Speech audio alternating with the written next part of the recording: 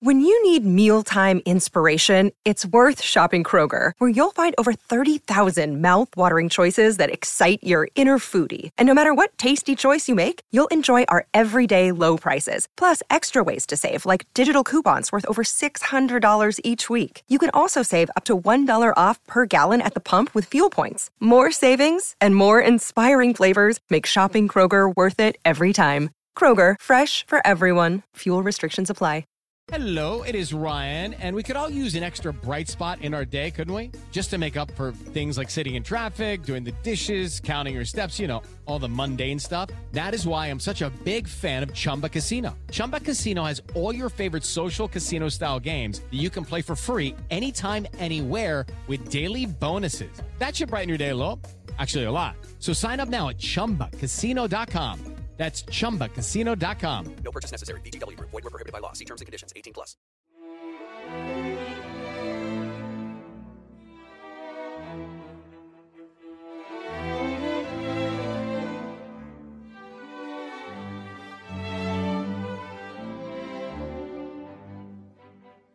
Welcome to Pax Britannica. Season 2, Episode 70. The Man of Blood.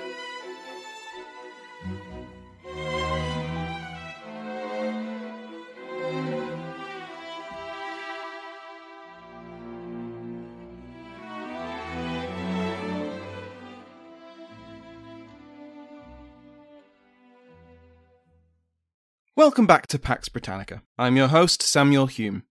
Before we begin today, thank you to my Patreon House of Lords who help keep this podcast going, and who have been joined by the 2nd Earl of Pembroke, Amir Latifi. John Christoph has been promoted to Dr. John Christoph, Earl of the Near-Earth Trojans, Horseshoes and Quasi-Satellites, or the Celestial Highlands and Islands. The Earl of Gloucester, Evan, and Devon, Baron Morris. Like all of our patrons, they can now listen to this episode and every other episode ad-free. Go to patreon.com/PaxBritannica to find out more. Last time, we gave the Royalist cause in the Second English Civil War and the War of the Engagement an autopsy, because it was dead on arrival. Too many moving parts, too far apart, and too out of sync meant that the smaller but more unified and decisive new model army was able to deal with each uprising, rebellion, or invasion in turn. Charles I had hoped that this roll of the dice would get him out of the hole he'd already dug for himself, and instead it just sent him deeper. He had once again shown himself to be untrustworthy and insincere in his negotiations, and his actions had meant even more death, destruction, and suffering for his subjects. In the view of a growing minority, and most importantly within the army, Charles Stuart had fully earned the biblical title of the Man of Blood. After the unity, or thereabouts, between Parliament and the New Model Army during the war, the defeat of their shared enemy brought their pre-war divisions right back into the limelight. The officers of the army, Cromwell and Henry Ireton especially, had run out of patience for the king. They would have no truck with the man Charles Stuart, the man of blood who had shed so much, and over the next few months, the position of the army grandees and many of their men was that Charles would either accept a forced deal, neutering his position and the role of the crown in government, or he will be brought to trial, convicted of treason against the people of England, and punished, either by being deposed and imprisoned for the rest of his life, or by ending that life. But this hardline position, forged in the siege trenches and battlefields of the Second Civil War, was not shared by everyone. Many people, a sizable portion of London and Parliament and across the kingdom, just wanted peace. They wanted the king back on his throne, although with serious restrictions on his power, and for things to go back to something like normal. If that required a negotiated settlement, so be it. Yes, Charles had bargained in bad faith last year, and the year before. But after the Second Civil War and the clear defeat of the Royalist rebels and the Scottish Engagers, surely even Charles knew that he had to come to terms. The political Presbyterians in Parliament could now bank on popular support for a settlement, on their terms, which would secure Presbyterianism in England and place limits on the monarch's power. Public pressure in favour of a settlement grew. The parliamentary victory in the recent war was a crushing one, but it did nothing to hide how unpopular Both the Long Parliament and the New Model Army were in England and the other two kingdoms. They spent most of the summer putting down riots and rebellions in England, and foreign invasion had just come from Scotland, and another was threatened from Ireland. In September 1648, the London Common Council petitioned Parliament to come to terms with Charles. The terrible economic situation after another wet summer and a third failed harvest was causing famine, exacerbated by the wars. With the political momentum behind them, a peace faction in Parliament sent a commission of 15 men to the Isle of Wight to try and negotiate with the king once again. The makeup of the commission was surprisingly well adjusted.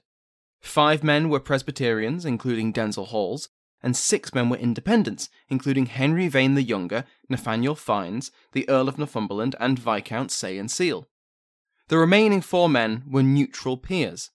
This was a bipartisan attempt to bring the conflicts of the last decade to an end. This commission arrived in the town of Newport, where they met with the king. And things started well, since it appeared that both sides were willing to compromise. Charles agreed to surrender control over the militia for 20 years, which was effectively until the end of his expected lifespan. He was almost 50 at this point. Parliament reduced the number of royalists who would be exempt from a pardon after the king bitterly resisted abandoning his loyal supporters. But of course, religion remained a sticking point for both sides. Despite the fact that Presbyterianism was, officially, an established fact for 2 years now, and the bishop's land had been sold the previous year, Charles refused to accept this. This prompted Denzil Halls to fall onto his knees before the king and sob, begging Charles to accept this key condition. If you remember, this had been central to Hall's plan the previous year. To make the religious reforms he and his allies required, removing any easy way for the episcopacy to be restored, and only then to come to terms with Charles.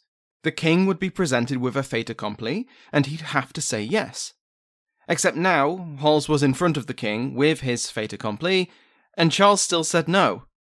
I have to imagine that some of those tears were tears of frustration, and if they were, that feeling was definitely shared by the king's advisors, who were kept behind a curtain in an adjoining room listening in. This was, by the way, acceptable to the parliamentary commissioners. They weren't doing a Polonius. When Charles withdrew for a break and to consult his advisors, they agreed with Halls. The king had to accept reality.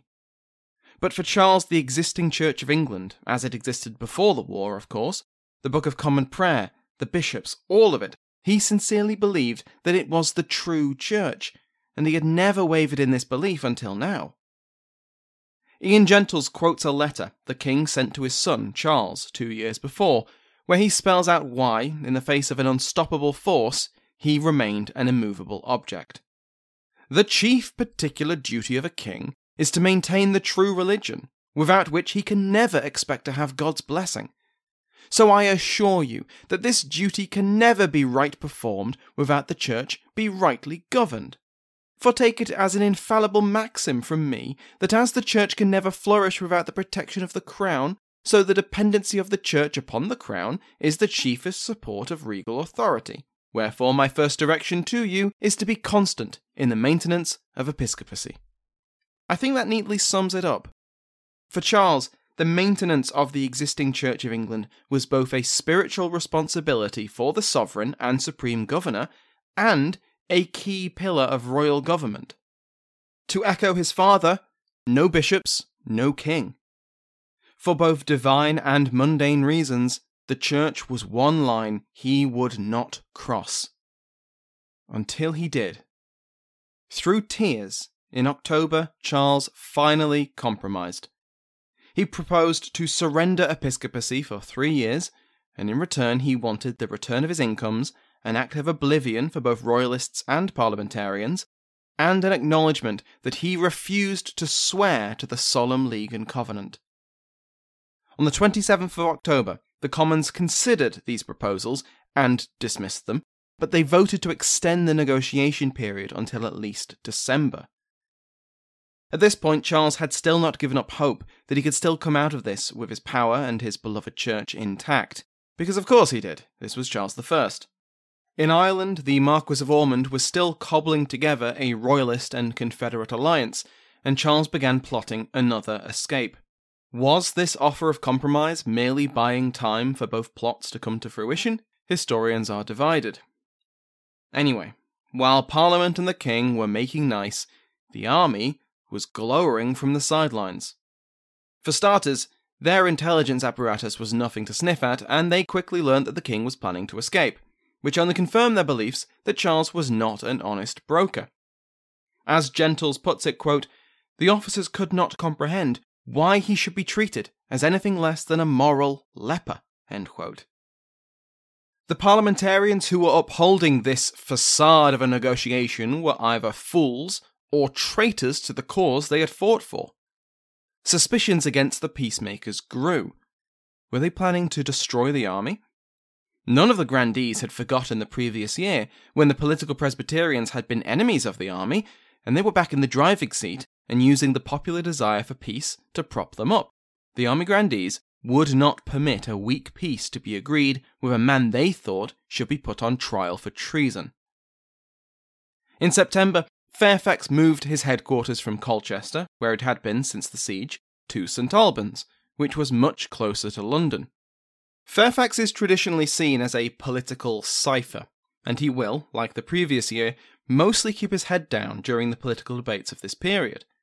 But he was no fool, and he knew that the army would have to be a player in this arena if it had any chance of achieving its political and practical goals.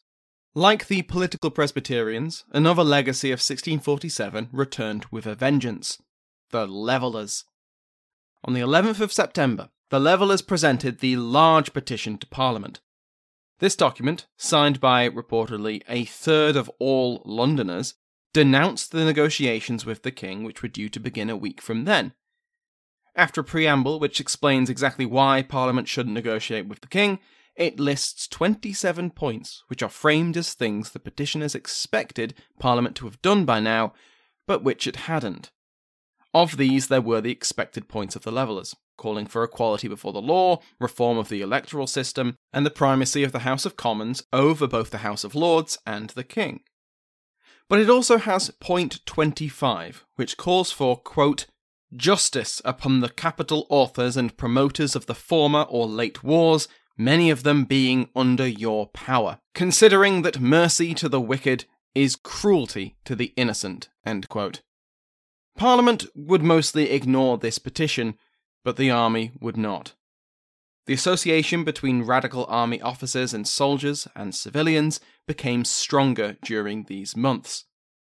The scattered regiments and garrisons across the kingdom began dispatching petitions to Parliament and to Fairfax, calling for justice against the architects of the latest war. Many of these petitions had the level of flavour of social revolution, but these didn't just come from the army, and there was a genuine surge in petitions from ordinary people who agreed that the king could not be trusted and called on Parliament not to make a deal with him.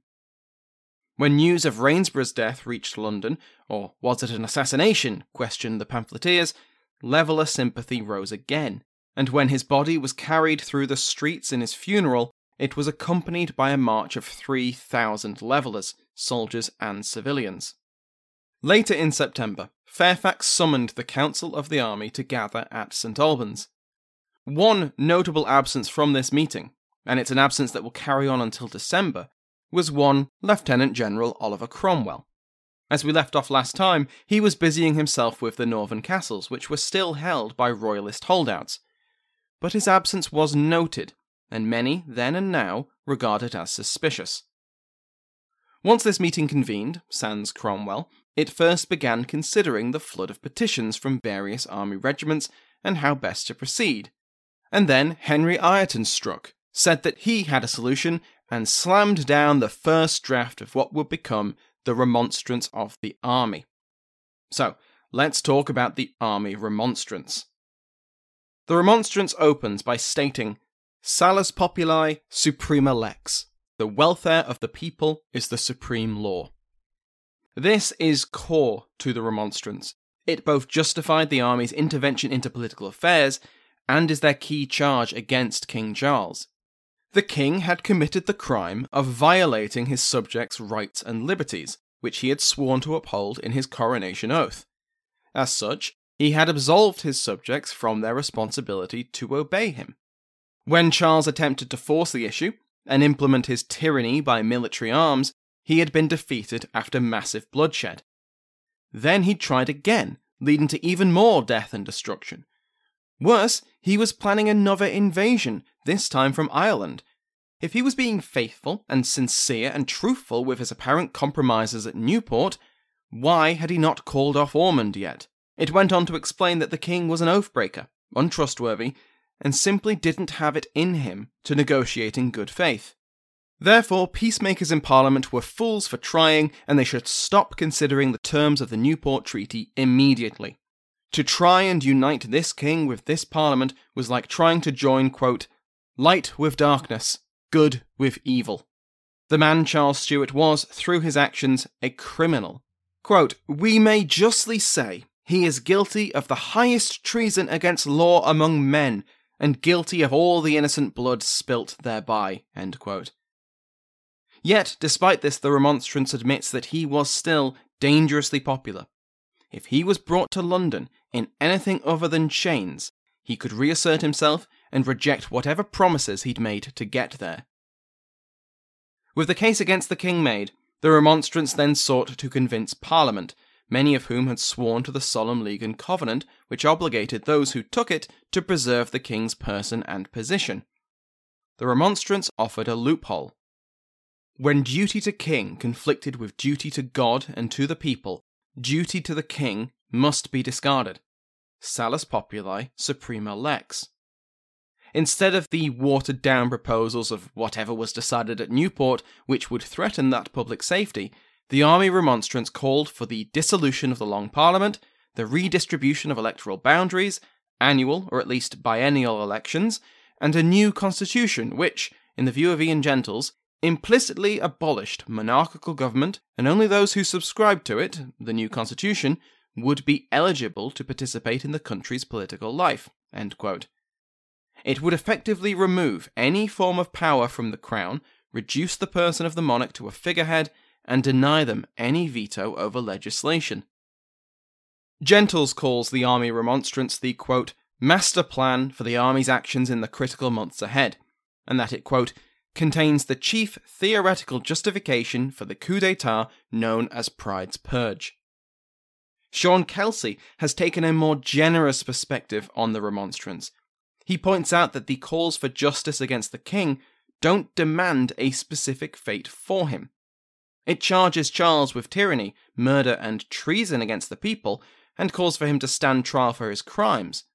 But charges are not convictions, and the punishment demanded was not explicitly a death sentence.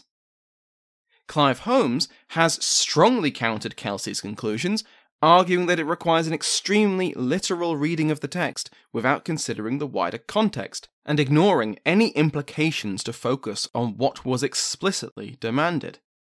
The Remonstrance's calls for justice and the, quote, execution of justice, end quote, may be coded allusions to another kind of execution. The only explicit calls for capital punishment are not explicitly tied to Charles, but instead to the principal author and some key instruments of our late wars. The assumption is the king and particular royalists, like Hamilton, but it does give some wiggle room. Philip Baker argues that the Remonstrance was, quote, a bold statement of the army's intent to kill the Newport negotiations rather than Charles Stuart, end quote. The Army Remonstrance was a radical document, in both its constitutional implications as well as its attitude towards the king and to the Long Parliament. And at first, Ireton struggled to find any agreement from the more moderate officers. Many of his fellow officers on the council, including Fairfax, still hoped for a settlement with the king, as long as they had a role in drafting that settlement. But Ireton was able to win the council to his side through a combination of persuasion and events outside of the council. Ireton now backed the agreement of the people, the Leveller Manifesto which he had very passionately opposed during the Putney debates of the previous year. This backing from the Levellers helped Ireton's position on the council, and in return, a new committee of 16 was appointed to consider a new constitution for the kingdom.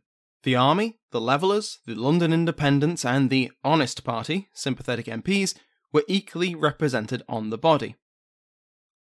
The other factor which helped Ireton win the argument came on the 15th of November, when Parliament voted to bring the king to London to finish the negotiations over the Newport Treaty, and to restore the king to his lands and revenues.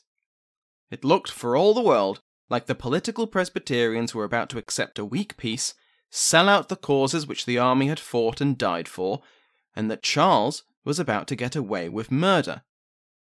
On the 16th, the Army Council agreed to the remonstrance, and on either the 18th or the 20th, the Army remonstrance was presented to the Commons. Alongside it came an endorsement of the Levellers' large petition from September, and a call for a new constitution based on the agreement of the people. The full text of the remonstrance was more than 25,000 words, and in the opinion of Jonathan Healey, 25,000 very badly written words. This meant that after it was presented to the Commons clerk, it took him 4 hours to read it all. And after all that, the Presbyterian majority in the Commons refused to even debate it, and postponed any debate on it for a week. For starters, the remonstrance was a clear threat to the position of the MPs, since it called for the dissolution of that parliament and the redistribution of political power. And whatever the mealy-mouthed wording of the remonstrance, the MPs absolutely took it as calling for Charles to be put on trial for his life, and they were horrified at the very idea, especially as a settlement with the king was almost complete. If anything, the remonstrance boosted support for the Newport Treaty. Things were getting out of hand, and they needed the king back now. Step into the world of power, loyalty, and luck. I'm gonna make him an offer he can't refuse. With family, cannolis, and spins mean everything. Now, you wanna get mixed up in the family business. Introducing The Godfather at ChumbaCasino.com.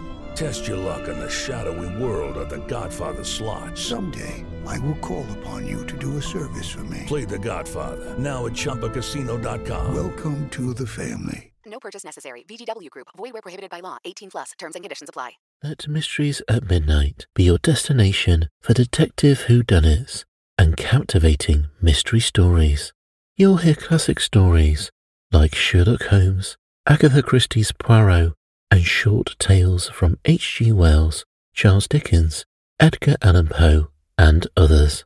I'm Christopher, and I read these classic stories in the soothing style of a bedtime story, so you can listen to them in bed when you drift off to sleep.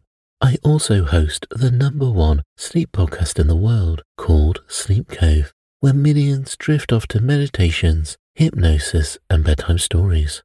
We soon realised that listeners wanted to hear our mystery stories all in one place, so we created Mysteries at Midnight, where you can listen to all new tales every week.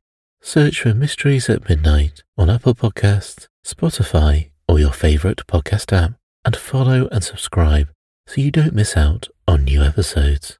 So why don't you pick a story now? And can you guess the twist? Both Parliament and the army knew that they had to act soon. Furious that their remonstrance had been put aside by the Commons, Ireton and his allies were prepared to pull the plug on the whole thing, dissolve Parliament outright, and call new elections. But the army still had friends in both the Commons and the Lords, and they managed to convince Ireton and Fairfax along a different path. Why throw the baby out with the bathwater? Instead, there would be a purge. On the 23rd of November, Lord Grey, one of those army allies, visited the army headquarters at St Albans. At that meeting, they probably decided who would be purged and who would not. 2 days later, the army headquarters moved from St Albans to Windsor Castle. Here, the Army Council held another prayer meeting, and the grandees were never more dangerous than after they'd been spiritually fortified. After this, they were suitably convinced they were still on course to enact God's will, and on the 28th of November, the political debate reopened on the Army Council. By the end of the meeting, everyone was in agreement. For the second time in just over a year, London would be occupied. As the soldiers began to march, history repeated itself in another way. The political Presbyterians in the Commons sent orders that the army must stay 40 miles away from London. It was just as effective as it had been the previous year. On the 30th, the army issued a declaration denouncing Parliament and praising upright MPs, those who opposed peace talks with the king. Meanwhile, Charles's plan to escape the Isle of Wight was foiled before it even began. The army knew all about it, of course, and on the stormy night of the 30th of November, a force of soldiers crossed the Solent.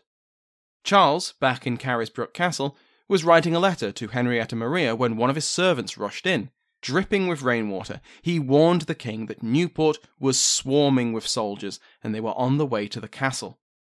The standing garrison was quickly removed from their posts and new men were put in their places.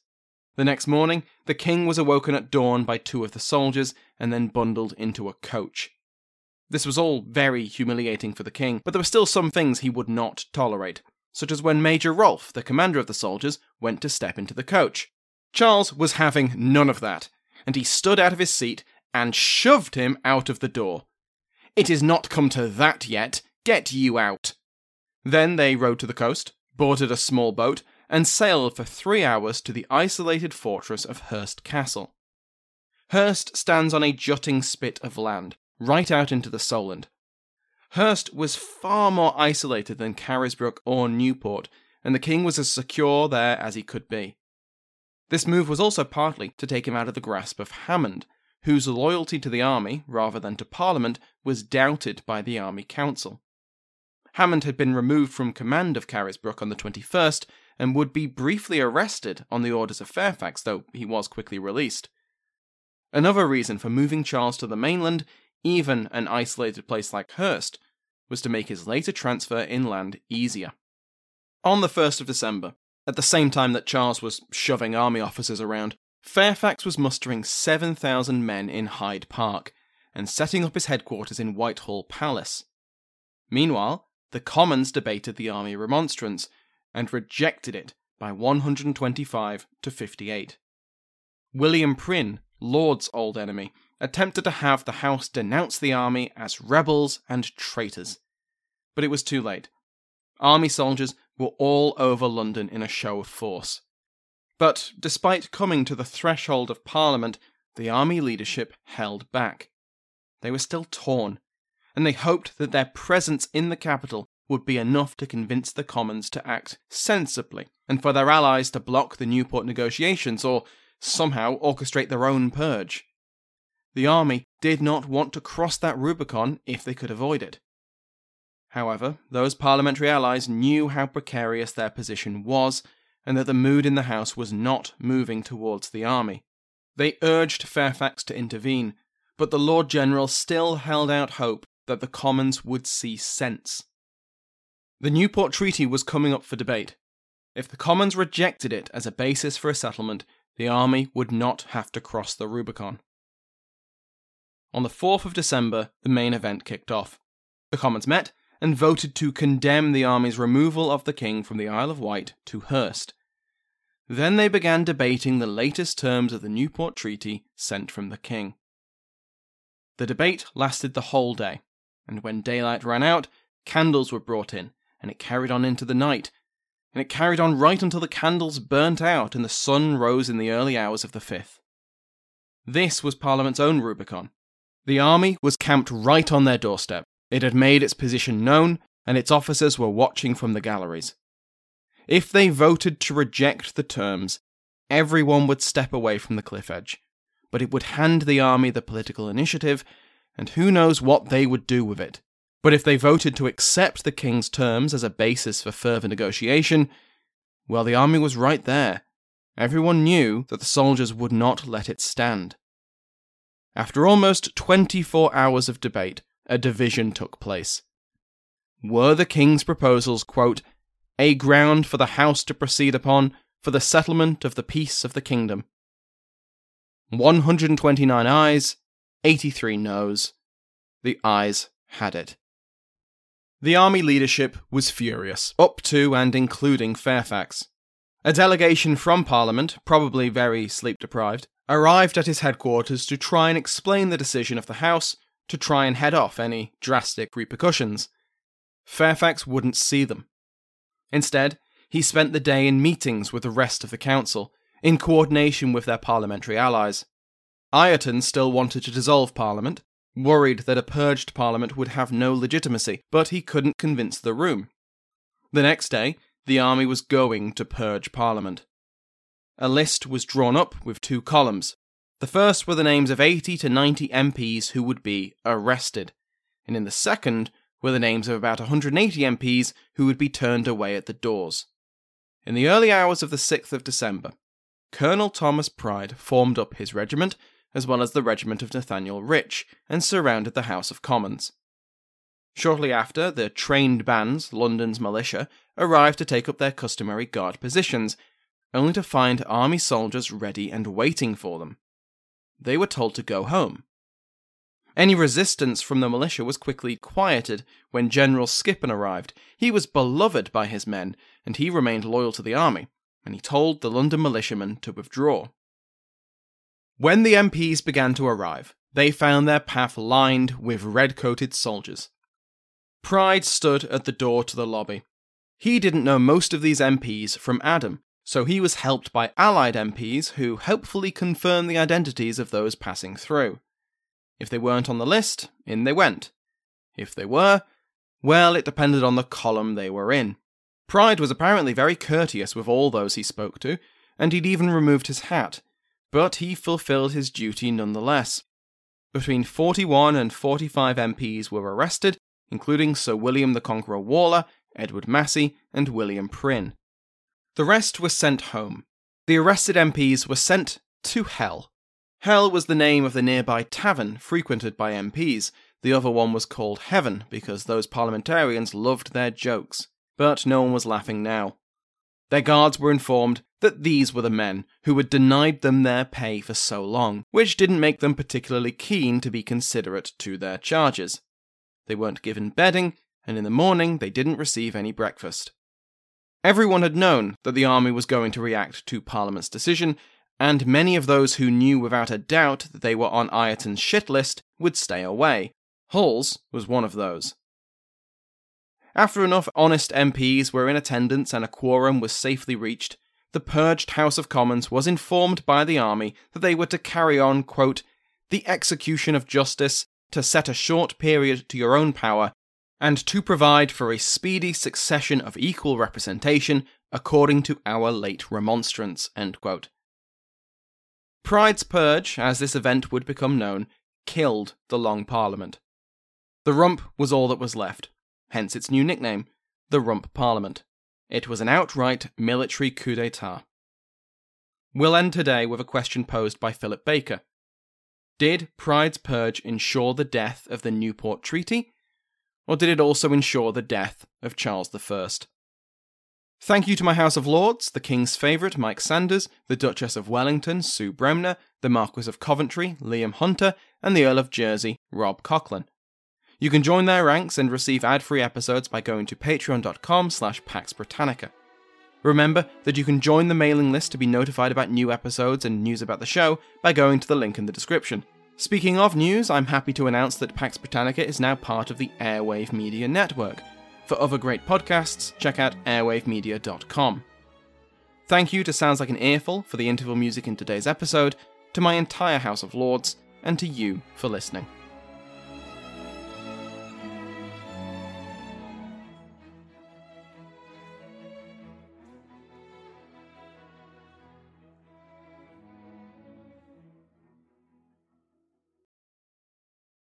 Lucky Land Casino, asking people, what's the weirdest place you've gotten lucky? Lucky? In line at the deli, I guess? Aha, in my dentist's office.